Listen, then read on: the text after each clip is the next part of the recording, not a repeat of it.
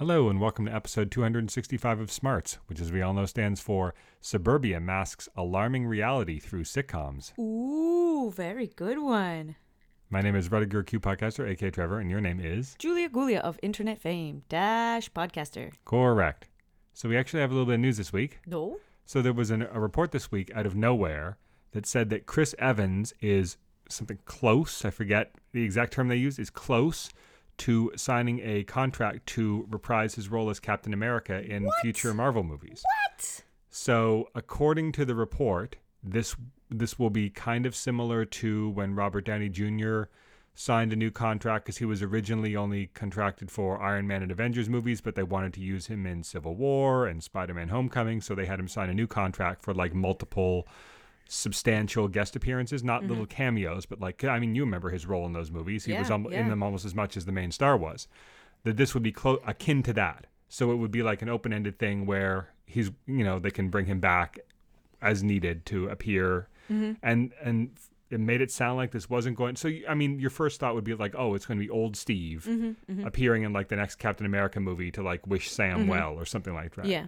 But according to this, made it sound like it would be young Cap, which either they're going to reverse his ending from Endgame, which I doubt they would do because that was such an appropriate ending for him. Yeah.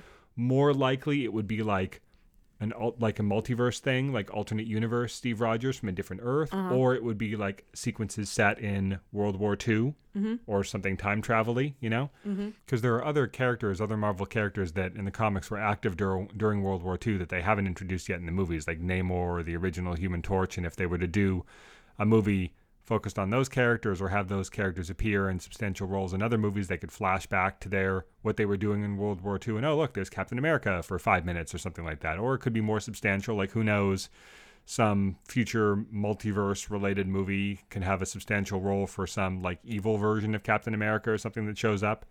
Who knows? Now, like later that day, if not the next day, Chris Evans said on Twitter that this report was news to him, which would seem like it's a pretty strong refutation of the report. But there's a long history of people involved in Marvel movies flat out lying about their involvement in these movies until it's officially announced. I remember Tatiana Maslany was like out and out saying, no, I'm not in She-Hulk. I don't know what you're talking about, until they officially announced that she was in She-Hulk. And then she's like, oh yeah, I'm in She-Hulk.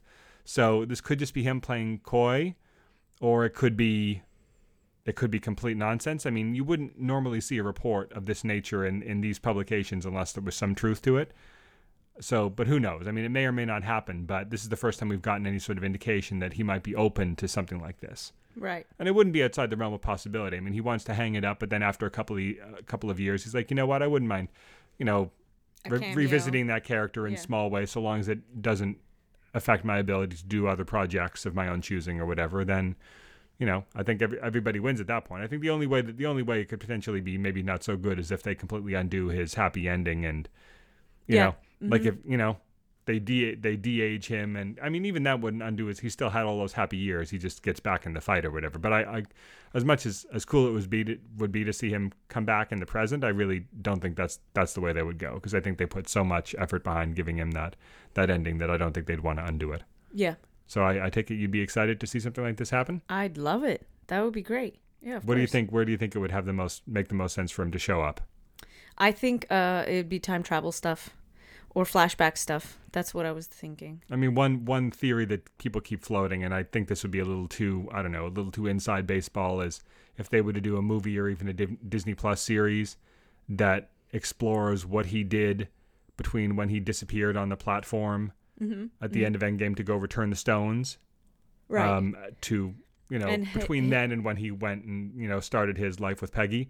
So they could do like 6 episodes, one of him returning. Oh, he's got to go back and return the Soul Stone to the Red Skull. What would that conversation be like? Or, oh, he's got to go back to the army base and try to sneak it in under Howard Stark's nose. Or he's got to go back to Asgard and inject it back into Natalie Portman or whatever, right? Like, I mean, that's sort of, maybe that's too fan wanky. I don't know if they do something like that, but I mean, that's one option. I mean, who's to say that he didn't have other adventures? Who's to say it didn't take him years to return all of those stones properly, and that he didn't have all sorts of other adventures before he decided to settle down? We don't really even know that. Right. So you could just sort of insert another adventure in there somewhere. Or you could do like Black Widow and have it be set in between other movies. Who knows? But I mean, I know that the Shang-Chi movie is set during the blip. It's set during the 5-year time skip and during Avengers Endgame. Mm-hmm. So in theory, if they were to have another movie set in that time period, he was around then. I mean, he didn't seem like he was still active as Captain America. It seemed like he was just sort of leading his little support group or whatever he was doing.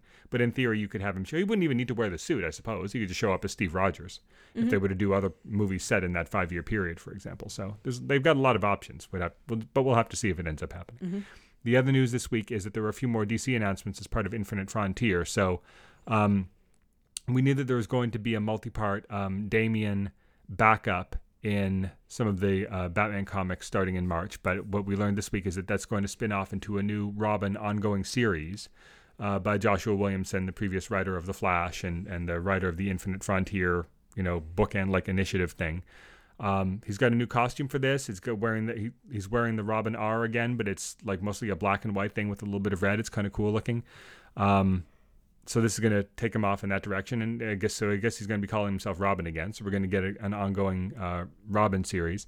Some details on the new Green Lantern series. Apparently, it's going to focus on John Stewart, Teen Lantern from the recent Young Justice series, and Joe from Far Sector. They're going to be like the 3 leads in this. Nice. So Far Sector will end, and then this will kind of pick up her story. Nice. And so they're folding her. I mean, we've seen elements of that already, like in the Future State Justice League, she's there. But this is going to be like really pushing her now into the mainstream line and not just being off in this, young animal book. That's awesome. And then another thing they're doing is they're doing more. So we knew that this wasn't going to be the end of this new next Batman thing when Future State ends, because we know they're going to be introducing that same version of the character into the present day comics. But we know now that they're going to be doing a digital first series focusing on him and setting up his role in the present day comics. Yep. So we're going to be seeing a lot more of the mysterious next Batman that we're seeing in Future State. And John Ridley is continuing to write, like it's kind of his character. So he's going to be continuing to write that too. Nice. So I think we could very well end up with a thing where we've got,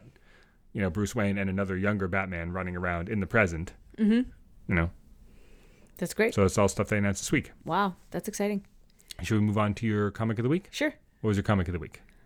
Future State Justice League #1. Correct. Yes. I really like this issue, but I wanted to honorably mention the Future State Green Lantern triple story thing, because that was really, really wonderful. Each one of those stories was great, especially the one with Guy Gardner. It was awesome. Check it out. But now the honorable mention is done. I chose the Justice League because it was even more awesome, and I have a soft spot for the storylines. This is the one with Supergirl, right? Supergirl grows into Superwoman. No, that was Superwoman. That was Superwoman. This is the one with the Justice League. Okay, but this is the one with. See, I'm having trouble. Where they had rules that prevented them from fraternizing. Yeah, it wasn't the Justice League we know. It was the Justice League in the future. So it's John Kent, Superman. It's what was her name? Yara Flor, Wonder Woman. Question mark Batman. Yeah. Jess Chambers, the non-binary Flash of Earth 19? The gender flipped Earth. I can't remember which one it is. I'm pretty sure there's a 9 in there somewhere. And Joe Mullane and Andy Curry. Right, and they basically had different rules for operating as the Justice League, and they did not fraternize. They were business as usual. They met only when they had to. Or they told each other they weren't fraternizing when there was actually a lot of there's a little bit of fraternizing, like behind the closed doors, like rule breaking here and there. But what's interesting is that they're solving a murder, specifically the murder of the Legion of Doom of that time, which is like future Despero's daughter. Who else?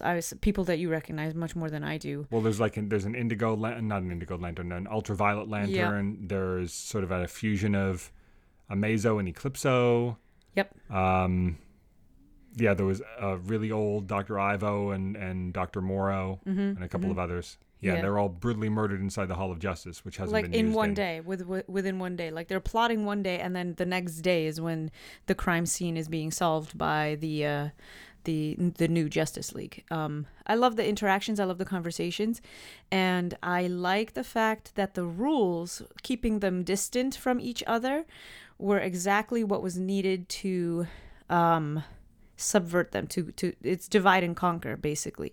So they were operating fine, they were beloved by the cities, they were very effective as a team, and they were solving a lot of crimes that even the original Justice League couldn't solve. But they ultimately were undone by the fact that they did not know each other very well and fraternize, and they were separated, and each one of them was separately taken down. I thought that was really, really interesting and effective. And it turns out that the people who did it were the White Martian. I can't remember the fancy name of their team. HyperClan. There you go. From Grant Morrison's. Armex, Centurion. Grant It sounds like a line JLA. of cheap toys. Yep. Quote Metamorpho from JLA number 1, 1994, whenever that was. Awesome. Yeah, and they wanted to be, they tried to be heroes in their own right, but that didn't work out. So instead, they're like, you know what? We'll just shapeshift into the beloved Justice League and just take over their gig. And so that's exactly what the plan that they put into effect in the very first issue. So very thrilling, very exciting, and excited to meet all the characters and then see how they get out of this pickle that they're in. So that's why I picked it for my comic of the week. What'd you pick? I picked Future State Superman Wonder Woman number 1. Oh, nice. Really, both That of these had was good. strong Grant Morrison vibes. I mean, both the HyperClan showing up in yours and then this one. I mean, this characterization of John Kent as Superman is very Grant Morrison-y, the way he sort of has this humble, godlike ability. Like he's always aware of everything going on. Like he experiences all these things in a fraction of a second, and yet he's still like very down to earth and humble and gentle about everything. You know what I mean? Like this is a very this version of John Kent could be like straight out of the Clark Kent version from All-Star Superman, and I felt like this was gave us more depth on the Yara Flora version of Wonder Woman too. Yeah, and I sort of made the analogy. It's sort of like a combination of Wonder Woman and Green Arrow. Like if all the mythological trappings of Wonder Woman, but like the sort of South American pantheon as opposed to the Greek pantheon, although her thing is supposedly like making peace between the different pantheons is kind of what's been hinted at, as opposed to Wonder Woman, who is trying to make peace amongst men. Yeah. She's trying to make peace amongst the gods. We've only gotten little glimpses of that so far. Apparently she likes to drink with some of them, but one would assume she's doing more than that. Yeah. But also she's very much seems to be like a person of the people, like social crusader, you know, standing up to the fat cats and so on like that. So very much a sort of an Oliver Queen kind of bent to it too. So it's definitely an interesting take. Like it's not Diana and it's definitely not who Donna or Cassie would grow up to be either. It's very much a different take on that character. And then seeing them interact, and then Solaris, who's another Grant Morrison creation from DC 1 Million, shows up. Yep. And John's got to figure out a way to deal with him, while at the same time Yara is trying to keep like the sun god in check. And and then there's this twist ending where it seems like they've got him defeated, or at least they stall it for a while, but then all the exposure to the red sun, John sort of collapses and falls out of the sky. So yeah, that was really good. And I was definitely getting strong. I mean, I feel like we talk about how a lot of the Batman writers we're reading these days, Scott Snyder, James Tynion, they all grew up watching Batman the Animated Series, and Sean Murphy with the White Knight stuff. It's heavily influenced by Batman the Animated Series. And I feel like you're also getting a lot of Superman writers now who grew up reading Grant Morrison's Superman in JLA and then an All-Star Superman, and that's a lot of, I'm detecting a lot of Grant Morrison influence in a lot of these new Superman and Superman adjacent writers. And I think it makes a lot of sense because it was all around the same time. People who were 10 or 12 reading those and are now in their 30s writing comics. You know, they're all our age, and that's sort of this new crop of creators coming in. And you know, I appreciate that, but I also think it was just a really good story. Yep. Yeah, that was a good story. I liked it very much. So should we move on to your quiz? Ready. So this week, keeping in line with some of the Future State stuff we've been talking about, I'm going to quiz you about Superman's successors and descendants. Oh, okay? Boy, okay. All right, so no multiple choice this time. It's all... Up creek without a paddle, that's what it is. Pluck these out of your head, okay? Oh, no. All right, number 1. What 4 characters quote-unquote, replaced Superman after his death in the comics? Oh. The reign of the Superman, as it were. Who were the 4? Steel. Mm-hmm. Eradicator. Mm-hmm.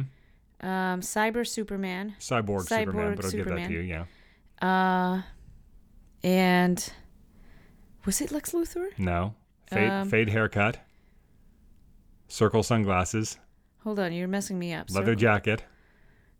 Lots of straps and pouches. Fade haircut. That could be a lot of people. Circle sunglasses? What other prominent member of the Superman family who's still around was introduced, along with Steel, was introduced in that same event? There's only like 5 or 6 members of the Superman family. And was Supergirl introduced in the 90s? No. Was John Kent introduced in the 90s? No. Who's left? Krypto. No. Krypto was introduced in the 50s. Oh. Superboy. Connor Kent. Connor Kent. Well, I was going to get there. Okay. I didn't know he had circle sunglasses. Yeah, he still got them sometimes, even in some of the death metal stuff we were reading just a few weeks ago. You didn't even give me enough time. I was gonna go. You had with enough Superboy. time to guess several other guesses. Oh, stop it! No, I had one other guess, the Luthor, and that didn't work out. But yeah, I would have gotten to Superboy eventually. Anyway, I would have Connor Kent. I would have done it. 0.75 out of 1. So many pouches. You could have gone with a leather jacket. He wears a black leather jacket. I said fade haircut, circle sunglasses, leather jacket, and lots of pouches. I said leather jacket. The pouches threw me off because he does not have that many pouches. There's a lot of straps in that original outfit. Whatever. These in days, the original outfit. These days there's spikes on them too, which I don't know where they got that idea from. I never right. had spikes on there. All right. Number 2. What is the name of Superman's 853rd century descendant? Ooh. Which is to say Superman 1 million. Hold on. It's I know you can't just say Superman. What's his secret identity? He's like Brainiac meets Superman. So it's, I think his name is it Clark L? No, reverse that. What would be the opposite of Clark L? L Clark. No. El Clarko. No. Stop. No, what's the opposite if you said Clark L? Oh, Cal Kent. Yes, Cal Kent. Yes. Oh, but I was in a way you could not have been more wrong. In another way you were kind of right. I was pretty close. All right. Yeah. I had the right idea. I don't remember if there's any Brainiac in there, but I do remember in the original stories the Superman dynasty had intermarried with people from the fifth dimension at a certain point. So the family gained a whole bunch of crazy new super senses because they could see like imagination or whatever, Yeah. Oh, wow. Which is a very Grant Morrison kind of thing. Yeah. All right, number 3. What was the name of Superman's son in the Black Mercy-induced fantasy and For the Man Who Had Everything? Oh, no. Was it Sam? No, because keep in mind his life was on Krypton. Right. Hold on. So I'll give you a hint. It wasn't just you didn't read the original comic to my knowledge, but you did see the animated adaptation. I'll give you a hint. They reused the name later in the Krypton series for a different character as part of the same family. Oh.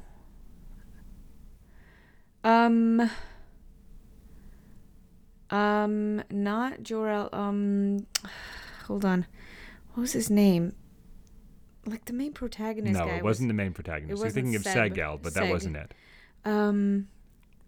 No, the baby's name. I'm trying to think. No, the baby's name was Jor-El.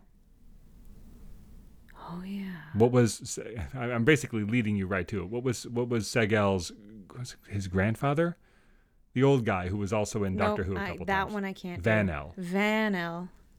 Yeah, no, I wouldn't have gotten that. All right, number 4. What was the name of Superman's son in the Superman Returns movie, the one with Brandon Routh? Oh. Spoiler alert for the Superman Returns, a 20-year-old movie. Yeah, I completely forgot about that. Wasn't it Sam? Somebody was named Sam. You think everybody was named Sam? No, just those last 2. No, it wasn't Sam. Then it was John. No. Keep in mind that in the context of the movie, it was Lois Lane and hold on, I want to make sure I don't give it away. Lois Lane, Lois Lane and James Marsden's character, right? Yeah. Richard White, they thought Lois presumably knew the truth, but it was the front they were putting on was it was their kid, right? So was it Perry? No. Well, then I have no idea. It was Jason White. How would I know that? Why would I? Because he saw the movie. I don't know the kid's name. It was like there for like 3 seconds, and I was like, oh, it's not John. Okay. Okay. Well, they said it a lot in the movie. Yeah. Okay. No, not a lot. Number 5. What is John Kent's middle name? This is your time to shine. Is it John Joseph Kent? No. What's just give the same answer you've been giving to every other question. John Samuel Kent. Jam. John Jam Kent. John Jam Kent. Jonathan Samuel Kent. Yes. That's right. Okay, Samuel. Good. There you go. So you got one. Finally, I got one place. I give I you knew Samuel was used somewhere. If I give you the Cal Kent one, you got 2.75 out of 5. I got pretty good. And I'm taking Connor Kent away from you because you didn't even give me enough time to breathe out the answer before you started barraging me with physical descriptions I didn't even need. All right. Boom. So anyway, I'll give you 3 out of 5. Thank you. I'll take my 3 out of 5. Okay. So our shows this week. That was a great quiz. Shows this week. So pretty good for not multiple choice. Yes. Yeah. So we have the season premiere of Batwoman and the first 2 episodes of WandaVision. So good. You guys get started on watching that stuff. So Batwoman I thought was very good. Yeah, spoiler warning, by the way, always, I think you know. I think they did just about as good a job as they could do. I'm still sort of getting a feel for this new character, but I like her so far. It's I don't know. I don't feel like I've got a strong beat on her yet, either as a performance or as a character. But I think she did a good job. I think she acquitted herself well. I can buy her as being the lead of the series when she grows into it. But it does. I liked her in the suit. It all still very feels much. very weird right now. I really liked her in the series. I really, really liked this episode. I very much did. It lived up to my hype. There were some scenes that I thought were some of the best scenes they've done in this series yet. Like the one where Mary is reading about Ryan's past while Ryan is in her van reading about Kate. Was so good. And so they're each of them is realizing things about the other sort side. of like the potential, like the tragedy and potential of of the hero of the other, they're each learning about the other half, how the other half lived, and how they could, the troubles that they've had, and the sort of, and yet the heroism that they might have the potential to achieve. So I really like that scene, the way it was edited.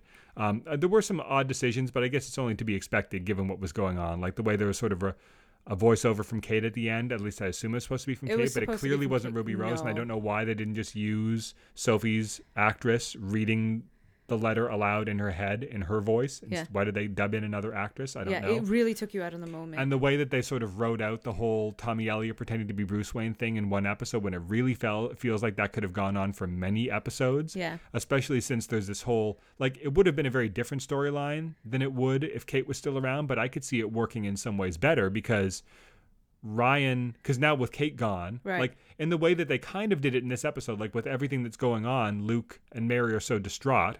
I don't know if Mary knew Bruce at all. It's possible because in theory they're related distantly, right? Yes. Luke knew him well, but they were also distraught that they couldn't see what was right in front of their faces, which is that this guy wasn't really acting much like Bruce Wayne. And Ryan, presumably as she becomes more integrated into the group, she didn't know him at all. She only knew his public persona. Which Tommy Elliott is probably largely, because he couldn't probably even pretend to be a decent guy if his life depended on it. Right. He would be able to play up being like the playboy. Yep. He would enjoy that goofball part of it, but he would no. Yeah. So I could see it even working better because it would seem more believable that he would be able to perpetrate that fraud on them. Yeah. And, the idea of Kate being missing, and so that's why he chose now to make his big public reappearance. That provides a logical explanation. If Kate hadn't gone missing, they would have just said, "Oh, I'm back for some reason in Gotham." Like, I don't know what explanation they would have had. Like, I decided to come back. Yeah. Who knows why, Yeah. And this does create. So that was kind of weird. It felt like they dismissed that too. And I thought that the guy that I'm trying to remember now, I want to say Warren Christie is the name of the actor that was playing Bruce. I'm looking at this guy like, yeah, that's a pretty good, like, he wasn't playing Bruce Wayne. Right. So it's kind of hard to tell, but just physically looking at him, like, yeah, I could buy this guy playing the real Bruce Wayne. Right. Or like if he's playing it more seriously. Yep. Mm-hmm. Yeah, I could totally buy him playing Bruce Wayne, and I bet he would do a good job in a suit too if they ever go that far. I mean, who knows, right? Because I mean, we got Supergirl, we never thought we'd get Superman. Now we're getting a Superman show, so who knows? Yeah, exactly. Who knows what? But now they've put the line in the sand and said this is what Bruce Wayne looks like in this universe. Yes. And somehow this guy is going to grow up to look like Kevin Conroy in 30 years. Yeah. But for right now, he looks like this, right? Because Kate recognized, when she saw Kevin Conroy, she squinted. She's like, Bruce? And it wasn't just because he was living in the manor. Like, the idea was, she recognizes this guy as being an older version of the Bruce that she knew. Yeah. But whatever. Like, obviously, we're not supposed to worry about that too much because that was just a fun thing for the fans. Yep. But yeah, and I thought that, and this does provide them, as we knew it would, a lot of interesting story possibilities. And I feel like they capitalized on a lot of them, like having Alice tell Jacob that Kate was Batwoman. Yep. Now gives him this whole new, as if he didn't have enough anguish, Yeah, right? yeah. It's just every episode is just him feeling more and more pain over his failures as a father. But now he's like, and Alice is really twisting the knife. Like, yeah, like she wouldn't have, she might not even be dead if it wasn't for you. And that aside, she died. If she is dead, she died knowing that you hated her and would have disapproved of all of her choices and did disapprove of all of like every choice she made in her life. Yeah. Right. So that's really twisting the knife. It kind of sends Alice off in a different direction now because she's kind of got this whole thing. And Sophia seemingly having like, she's got, as was hinted at last season, Sophia, which is this mystery character that we kind of know from the recent Batwoman comics a little bit, seemingly has history with Alice and is seemingly like getting revenge on Alice by killing her sister, although we're all assuming that Kate isn't really dead. Because I think they just want to leave that door open, even if it's years from now, before they decide to avail themselves of it.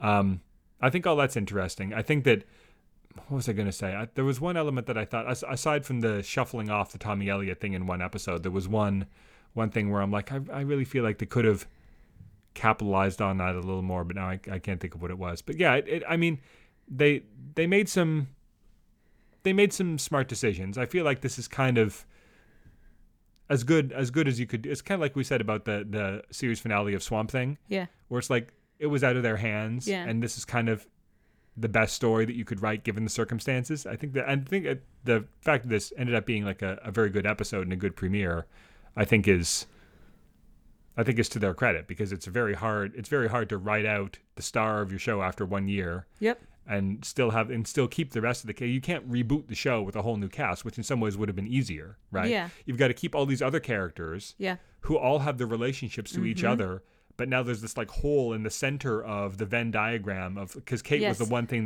that bound them all together. Yep. Now she's gone.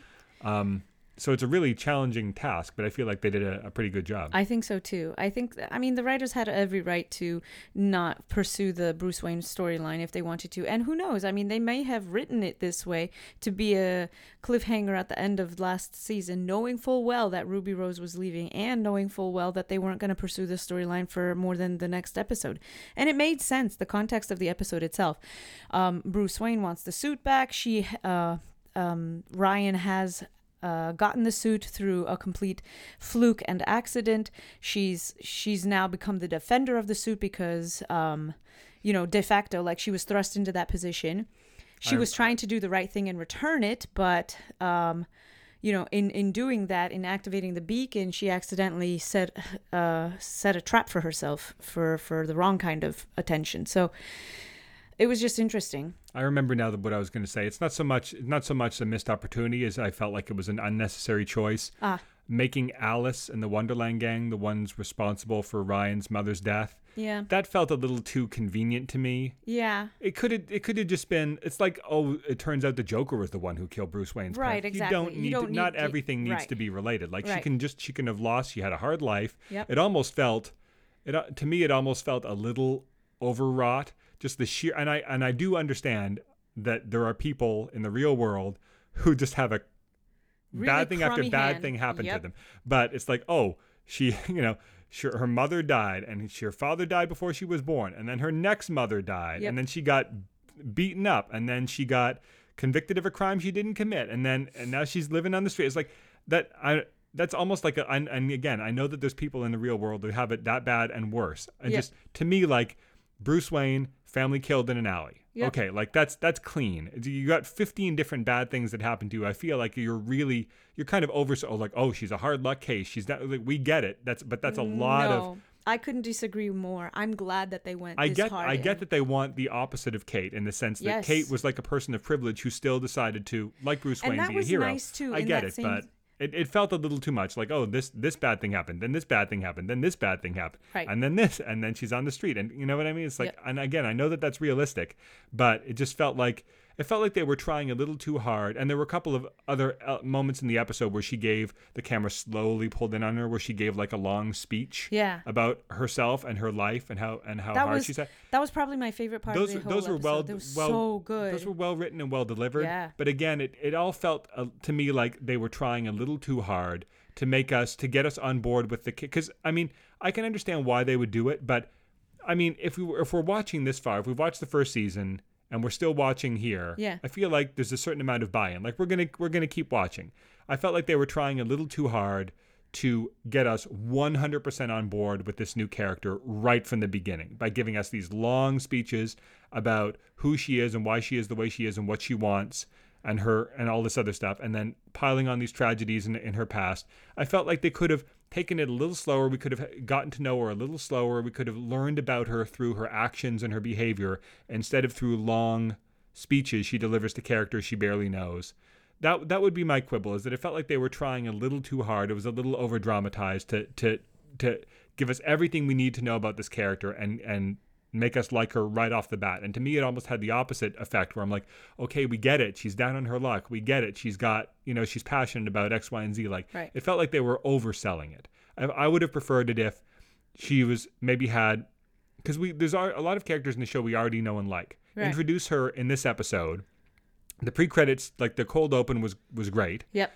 Have her with the suit, have her show up a little bit here and there, but maybe focus more on the characters we already know for an episode or two, where she's sort of this presence that's popping up in the suit and all the other characters are trying to find her. And we keep the scene where Mary reads her. And again, it's like, oh, info dump here. Mary is going to read to the audience her entire history off of her computer. But it was very well done because they were doing the way it was juxtaposed. I liked the way they given the choices that they made, I think they executed them as well as they could. Did. But I do feel like they could have soft pedaled it a little more. I felt like they were trying a little too hard in some areas. But I kind of get it, because it's a bold choice to bring in a new character, a new original character. It's a black female gay character, right, which is the first lead of that sort on the CW, right?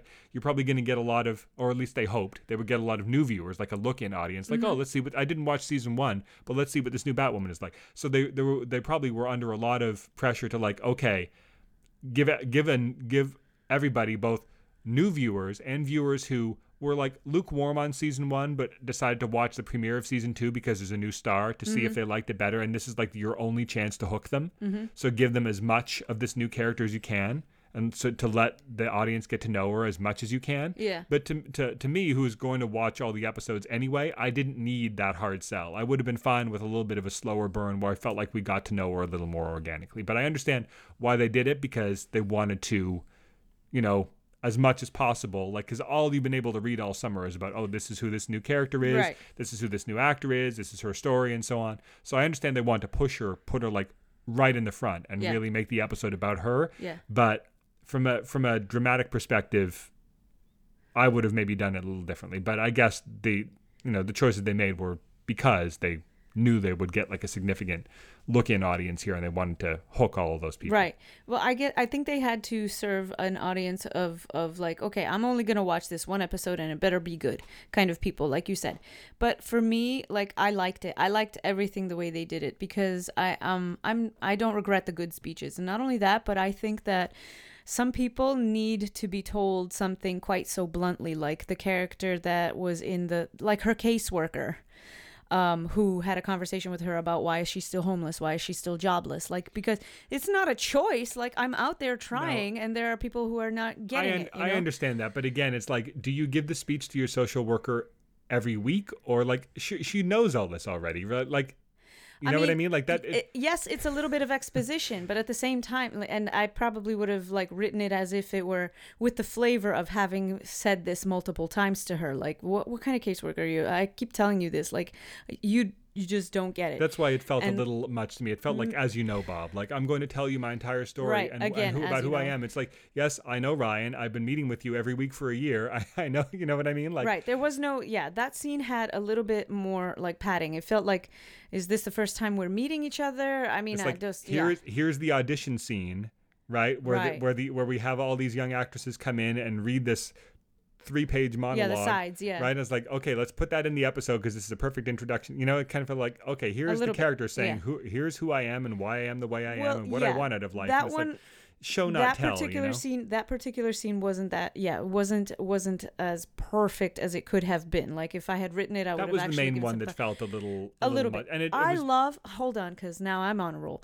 I love the scene in the underground where they track down where Mary and Luke track down the GPS signal of the suit and meet Ryan for the first time. And I love her speech and I love her pushback about that like one was better. that was so good. That was better was because so good. because there's a reason for them to be asking her questions Yes. and for her to be giving them information that they don't already have, et cetera, et cetera. It was Right. the superfluousness of the social worker scene where it's like, she knows your history already. She's literally Right. looking at your case file in front of her. You don't need to go on for... I think that could have been written better, is my point. Yeah.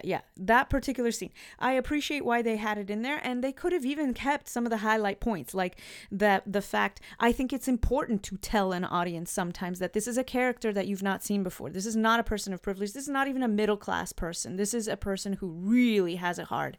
And you have to understand that it's not a moral failing on their part. Like, she's out there, she's trying, she's doing her best.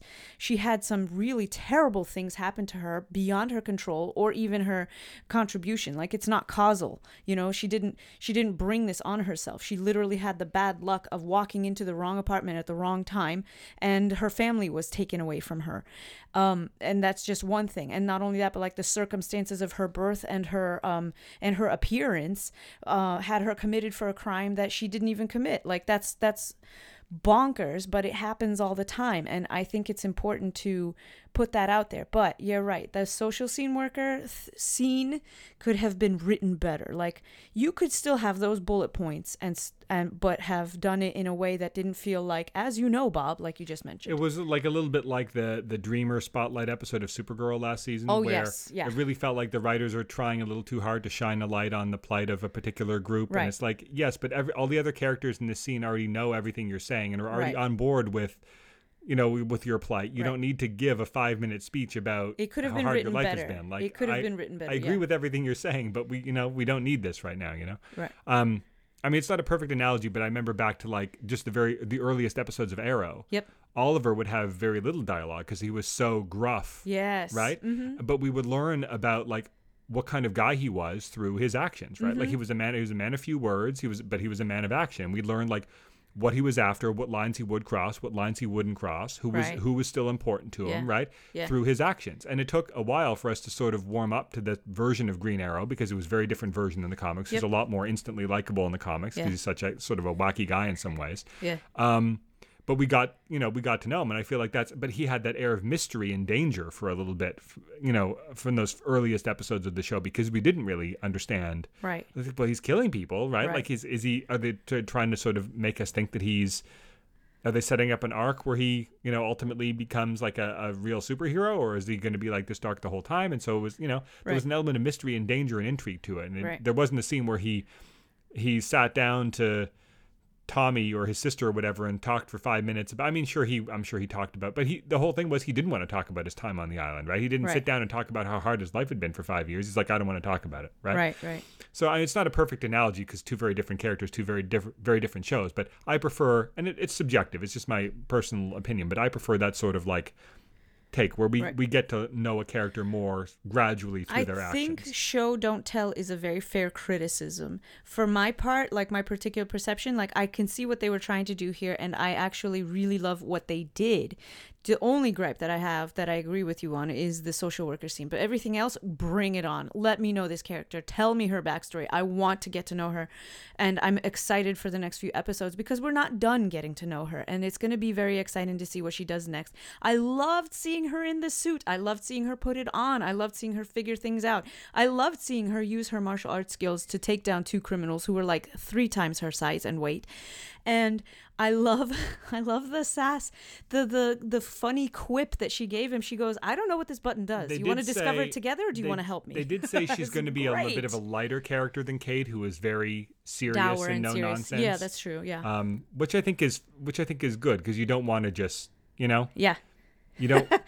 I understand and I love it. I'm here for it. And not only that, but I thought that tonally speaking, like I thought that she fit really well with the cast. When she was talking to them, I believed that she was communicating with Luke and Mary and that they were going to fit well together, if that makes sense. You know what I mean? Like their vibes, their chemistry, I really enjoyed it. My complaints about how they chose to present the character aside, I do think that she's an interesting character, and I am looking forward to seeing more of her and learning more about her. Yeah, especially with how it left last time. She literally took a bullet for this team and still gave back the suit. Like, she's an honorable person, and I'm looking forward to seeing, the next few episodes. I'm very excited. I really am.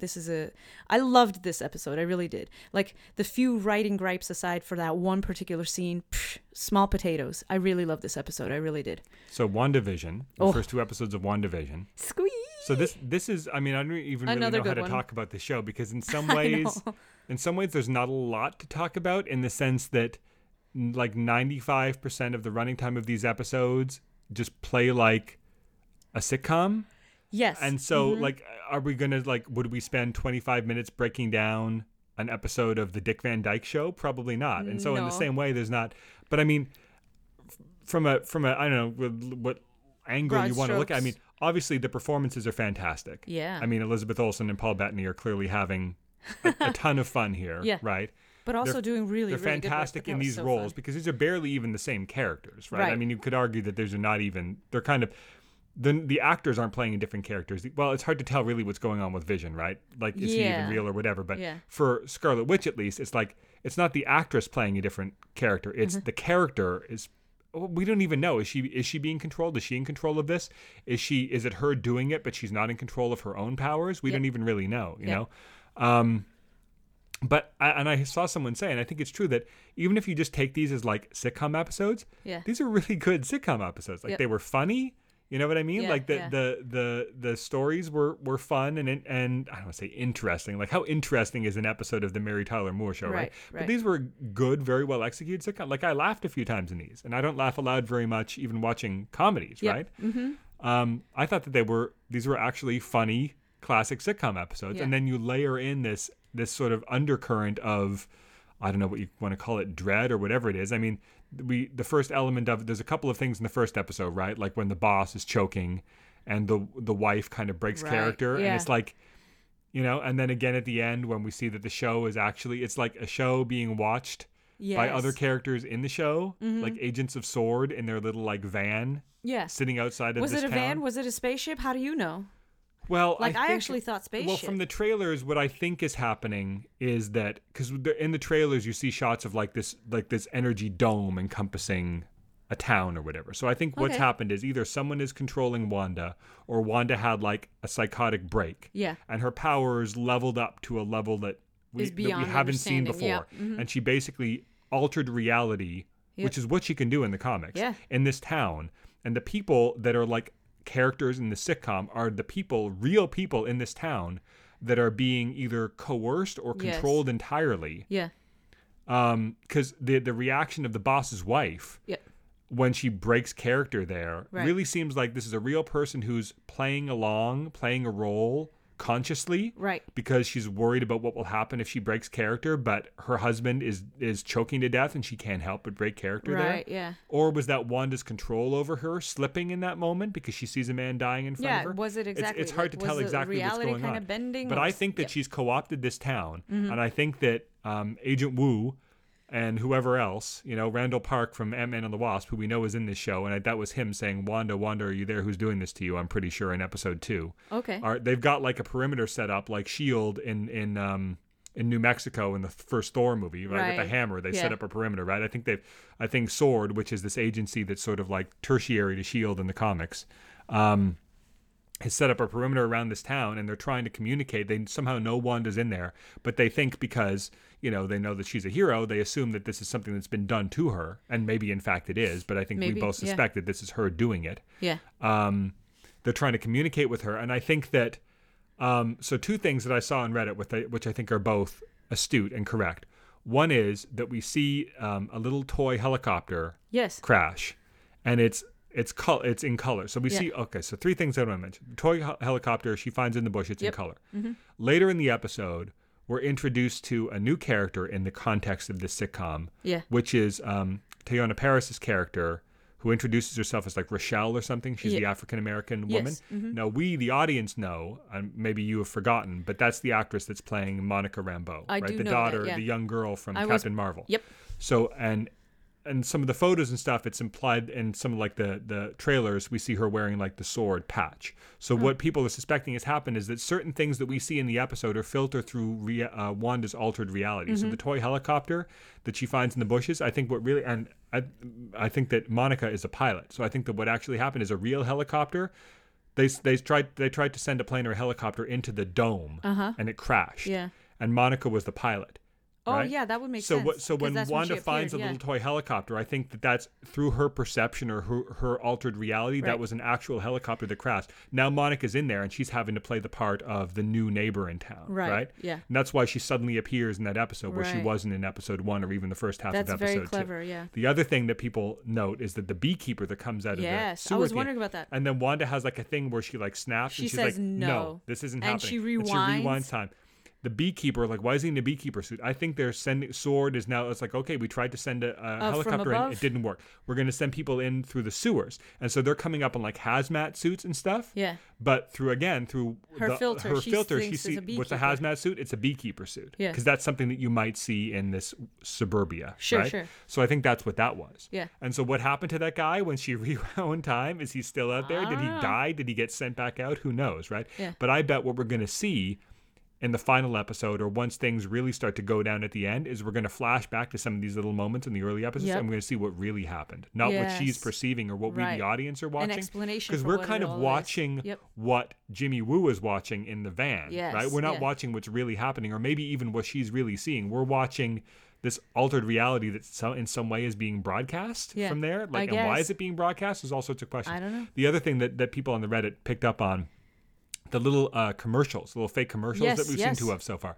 The first one was for like a Stark radio, right? And we see there's a red light on there. and Well, it was a toaster, but a yes. toaster, yes. Talk to John Right. Syracuse It's about a toaster. this. Yeah. There's a little red light on there, and it's red. It's the only it's thing that's beeping. red. It's beeping, right? And then in episode 2, they've got a watch, a Strucker watch, right? And it's ticking, tick, tick, tick, tick. And it tick. has a Hydra symbol on it. Well, yeah, because Strucker was Hydra. Sure. So, but what people are saying are there's two things going on. Something from Stark with a red light that's beeping. What Yes. does that symbolize? Remember her and Quicksilver's origin, right? Yes. The Stark bombs that fell. Yeah. And the one that didn't detonate, that they had to sit there, watch ticking, always Yes. wondering if it was going to explode, with the words, just looking at the word Stark. Stark written on it. Yep. Red light, right? Yep. Ticking, beeping, right? Okay. Stark on it. And then in episode 2, Strucker, Baron Strucker was the one who experimented on her and her brother and Yeah. gave them their powers, right? Yeah. These commercials are like her. Oh, and did you see that the watch itself bounced back?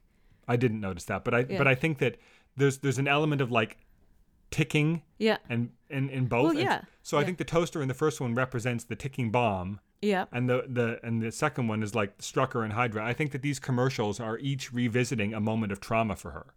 Right? The bombs that interesting, killed yeah. her parents and almost killed her and her brother, and then the time she was experimented on her and her brother to give her powers. Yeah. So we'll see, like, you can just, like, there's been a lot of bad stuff that's happened to her, right? Is the next one going to be like a running shoes commercial? Right. And that's going to be the trauma of her brother's death, right? Oh, yeah. Is it going to be the devastation in Sokovia? Is it going to be, and then ultimately we get to like the snap, Vision's death, Yeah. right? Her killing the Wakandans in the embassy at the beginning of Civil War, Yes, right? yeah.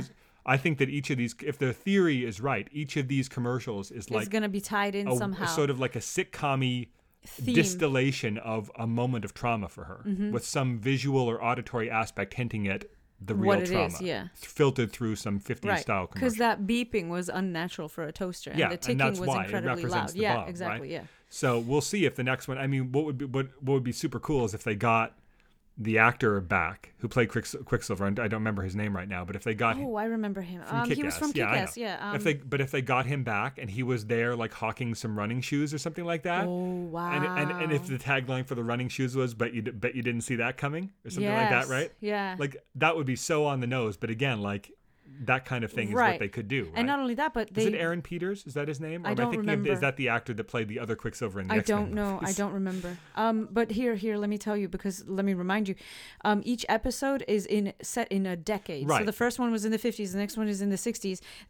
So the watch thing. So the next commercial is going to be in the 70s style. The next commercial after that is going to be in the 80s style. Once you get to the what 80s was or hot 90s, in the 80s you could or totally 90s, do you could running do a shoes. running Exactly. shoe. Exactly. I bet you anything there's going to be Yeah. some sort of sportswear or running shoes thing, and if it's And that not would be that later actor, as well. it's going to they're going to be some evocation of Quicksilver. And not only that, but it seems to be progressing. Like if your found theory is true, and the hypothesis holds, it's progressing in terms of, it's not just random moments.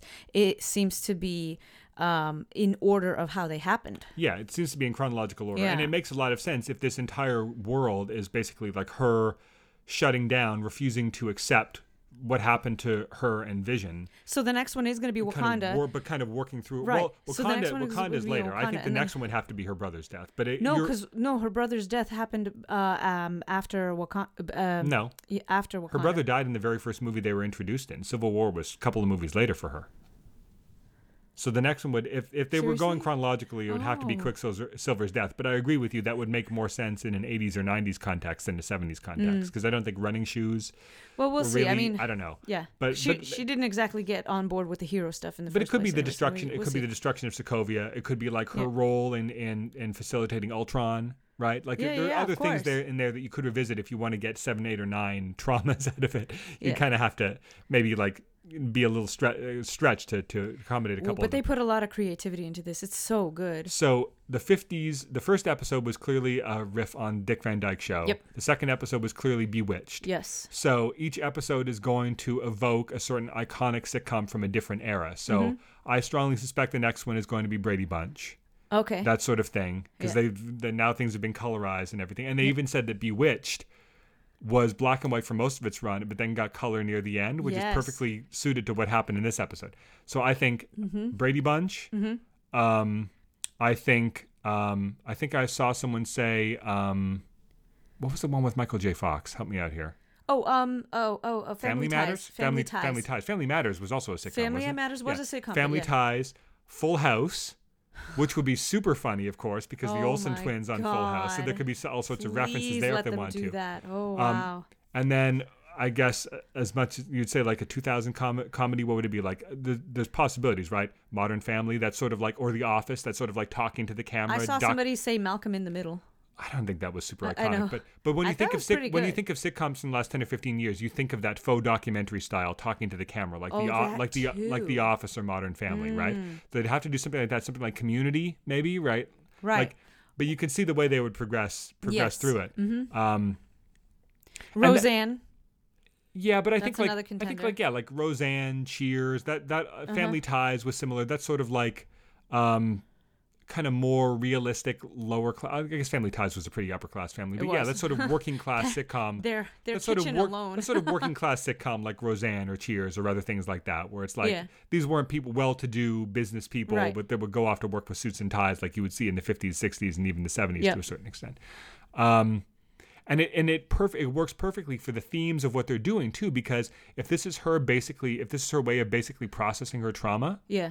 it would make sense that as time goes on, it gets closer and closer to the present, closer and closer to reality, as sitcoms got more and more realistic and more Right. real world, Yeah, right? yeah. Add color, add like different, more dramatic camera angles, more realistic dialogue, more curse words, more realistic sexual situations, right? Like Right. it makes complete sense if you're like bringing it closer and closer to the present until like the sitcom reality and the real reality kind of become one and the same again, and she's jarred back in some way. Right, right. Like structurally, it's a really clever way Can of I ask doing you it. a question? Because now this all brings up questions. Like, is this a limited series?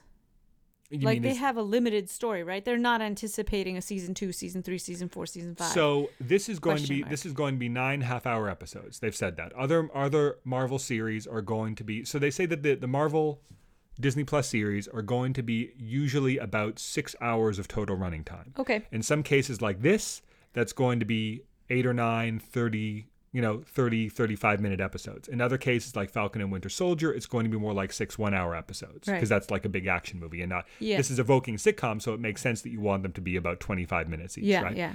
They have said that some of these Disney Plus series might run multiple seasons. There are rumors that Loki is already gearing up for a second season. Mm-hmm. But I think some of them are going to be, and Star Wars is doing the same. Some like Mandalorian are multiple seasons. Others are being marketed as an event series. Book of Boba Fett is probably going to be an event series. Right. Ahsoka is probably going to be an event series. Right. These are limited run, often sometimes with higher profile talent involved or Right. even higher production Because it values. is like non-committal, like it's not open-ended. She-Hulk is going to be a workplace legal comedy. It could run for multiple seasons because every episode she's defending some new superhero or supervillain in a court of law, right? But this feels like no, there's not going to be a season 2 where they're trapped in documentaries, or this time they're trapped in action shows, right? Yeah. This is a 9-episode limited good. thing. It feels like it would be wrong if it were an open-ended series. That's why I was thinking like they this really have a beat most on of what these are story gonna, they want to tell, and that means that that story has an end. It's going to be just like Star Wars. Some of these shows might have a 2 or 3 season arc in mind, like Mandalorian seems to. Right. Others are going to be a one-off thing, like presumably the Book of Boba Fett is going to be, because it's essentially going to be like a long movie. Right. Right. Falcon and Winter Soldier is probably going to feel like, if you were to watch it all together, like a 5 or 6 hour action movie. This is structurally doing something very different, and it wouldn't really work. Yeah. To do like 6 1-hour episodes, it wouldn't work. That's not. No. They're letting, which is what you can do on streaming, which is so great. You can let the themes and the content and the mission statement of the show dictate the structure all the way down to the running time, the number of episodes. It's not like 20 years ago when literally everything had to be either 26 25-minute episodes or 26 45-minute episodes, right? Yep. Yeah. You couldn't do a Star Trek series like this Right. 20 years ago, Right. It just wouldn't work. You couldn't do Lower Decks or Short Treks, and you couldn't do a superhero show like this 20 years ago. Right. You couldn't have the Incredible Hulk show. Right? Couldn't have this format. Nope. Right? Greatest American Hero couldn't have this format. I'm struggling to think of what superhero shows are on TV. Heck, God, it's been almost 20 years since 20 years ago this fall. Smallville premiered in 2001, right around 9/11. Somebody save me. So it's been 20 years of Smallville. But yeah, but that's the thing. So yeah, I think this is because I think that some of these series are intended to be where these characters live primarily. Like She-Hulk might show up in future movies, but I think that characters like She-Hulk, and maybe Moon Knight, like that caliber of character, are intended to probably live primarily in TV with the occasional movie appearance. Yep. Something like Secret Invasion with Samuel L. Jackson. Yeah. They're not going to get 6 seasons of Samuel L. Jackson. No. Right? That is an event series, Yeah. right? That is like a big event in the Marvel universe, and we've got Samuel L. Jackson for 6 hours, and that's it. And then he goes back to being in the movies, right? Yeah. Mm-hmm. So I think this is more akin to that, just very different in terms of like the pacing and structure. But It's this is very an good. event series like This is that. very good. Yeah. Yeah, I'm having a lot of fun. Yeah, I just wanted to get all that, like all the little things that I read, like all the little Easter eggs and the clever things that they did. And we'll see if some of these theories are right. Like the thing about the commercials, the thing about the helicopter actually being like a real helicopter, et cetera. Like all that could be debunked. Yeah. If the next episode is an ad for coffee or something and it's completely unrelated to anything that ever happened to Wanda, then there goes that theory out the window. Well, we'll see. But I it doubt seems almost too perfect. You know, like there's... Yeah. And it makes sense, right? Like, and I love the unease of the two actors in it, because both of the actors in the first commercial were the same actors in the second. That's what makes me think that we might not get like a Quicksilver cameo or whatever if it's gonna be the same actors just with different hairstyles and clothing and demeanors in the different eras. You know what I mean? Maybe they literally may just grab a someone photo say, of him or something. I saw someone say, "What if those two actors are Wanda and Pietro's parents?" Like, what if we see a flash and that's like it's just one more way in which she's working through her time. Like these are literally her dead parents shoving her past traumas in her face. Wow. You know what I mean? I don't know. That might be a little bridge too far, but that was one theory I saw floated. Obviously, that's a good one. Obviously, you get what you know if you're going to unspool a show like this 25 minutes a week for 9 weeks, you just know that the fans on Reddit are going to come up with all sorts of cockamamie theories. You're asking for it's it, not right? cockamamie. I think that's a perfectly valid writing choice. But that's exactly great. What they want, right? The whole reason they didn't dump all this at once is because they want people to speculate and get excited and hype people up. That's the fun of the weekly release. That is the fun, yeah. Like Daredevil was a show, and I mentioned that as being like, probably the best and our favorite of the Netflix shows that we watched. And obviously, we watched some of the other ones too, but I love Luke Cage that was a show that was clearly designed to be watched in its densest way It as possible. was, Like yes, you really, that was a bingey show. they would have like something that would happen in episode 2 that would call back in episode 10 with absolutely no reminder to the audience. It'd be like if you didn't watch this in a weekend, you probably would miss all Wouldn't sorts remember of stuff. things. But yeah, things wouldn't- like this, Mandalorian, Star Trek Discovery, they're Yeah. clearly intended to be watched once a week and to give you time to speculate. to digest you know, some like if stuff. you would have Yeah, cut and the opening and speculate. closing credits out of each Daredevil episode, you could run it as like a 13-hour movie. You couldn't do that Probably. with Discovery. You couldn't do that with Mandalorian. There's too many tonal shifts from episode to episode or time jumps or whatever, and you True. definitely couldn't do that with WandaVision. So, Yep. you know, they're two very different releases. I see a bunch of people that, you know, that gotten used to binging shows that all get dropped at once over the past 10 years or so because it's been just de rigueur on Netflix and Hulu and everything else. Yeah. But I don't know. There's pros and cons. I mean, you feel pressure to watch all of it, really right away, or Yeah. else you're worried you're going to get spoiled. You're worried you're going to forget things. Yeah. And as far as like from a marketing perspective, I think what these people learned is that there becomes no conversation about the show. You drop it all. Mm-hmm. People watch it in a weekend, and then nobody's talking about it anymore. Yeah. And people, even over the course of that weekend, people are afraid to talk about it. Right. Because they don't know how many episodes other people have seen. Right. You release it once a week for 9 weeks or 13 weeks. People are constantly talking about it for 9 weeks or for 13 weeks. Everybody's Yep. on the same page. Everybody can speculate. Everybody can dissect the new promos or whatever. Right. You get so much more buzz and so much more conversation around your show. Yeah. Like Netflix drops 50 original movies and 30 original TV shows a year or something like that, and most of them get no air. Like nobody talks about, you know? Yep. Sometimes one will hit. Yeah. And you'll hear people talking about it, right? But most of them just come and go, and as if they never existed. Right. Because who has time to? You can't watch that many shows, right? Right. And that's just one quote unquote network. It's one streaming service. So I prefer this method. I mean, it would, like I said, it doesn't work for every show. If you're going to tell a story like Daredevil did, I think you kind of have to drop it that way. Right. But if you go in knowing that this is the release schedule and your show is tailored to that, I prefer this because it just, you know. Yep. Could we I talk about actually how would agree we have too. talked about Daredevil on this podcast? We didn't, and it's because We had a megasode. we I did a think. megasode for one Yeah. of the seasons, but for the others we didn't even bother because it's like there's too at the same time there's too much. Yeah. And also like to do an episode all about that and to talk about our weekly shows, like it's just it doesn't fit the format. Like we're a literal example of how hard it is to have an ongoing conversation about something like that when you drop it all at once. Yeah. Exactly. That's true. Yep. So and you know, and again for WandaVision, I don't know how you could even do it that way. I mean, I guess you could drop it all at once, but can you imagine like trying to watch? You'd be robbing yourself You'd of be some getting fun. such weird tonal Well, whiplashes I because wouldn't the mind. episodes are going to have. I wouldn't mind. I'd be there for it. I was telling you, I can't wait to see the next one. Like I would be 100% on board. The with most that. you could do is maybe like if you to drop like 2 a week or one every few days, but there's problems around Of that. It's course, like if blah, every yeah. Friday becomes like an appointment TV, right? If you had to do like every 3 days, people are like, wait, how many days has it been? Is there a new episode? Is there not? You know? Right. Yeah. So. Yeah. That's tough to say. Yeah. Okay. Is that it? Yeah, that's it. Okay, so if you want to reach out, we have an email address, mailbag@howyousay.fm. Our Twitter handle is @howyousayfm. I'm still collecting hashtags for hashtag my Star Trek phrase. So I'm going to be looking at those, and maybe I'll talk about some of the funny ones that you guys sent in from next week. So if you haven't listened to last week's show, at the end of that episode is where I bring that up. And our website is www.smartspodcast.com. Oh, God, it's been a long day. And what else did I miss? Facebook? Facebook.com/howyouSay. Nope. Facebook.com/smartspodcast.com. I'm tired. I'm sorry, guys. /smartspodcast, guys. But you already know this because you're 250 some odd episodes deep. Whatever this number is, I forgot. 265, 263? I can't remember. Okay, so anyway, how about a funny sound for us? I don't have fun. How about bring? Ooh, good job.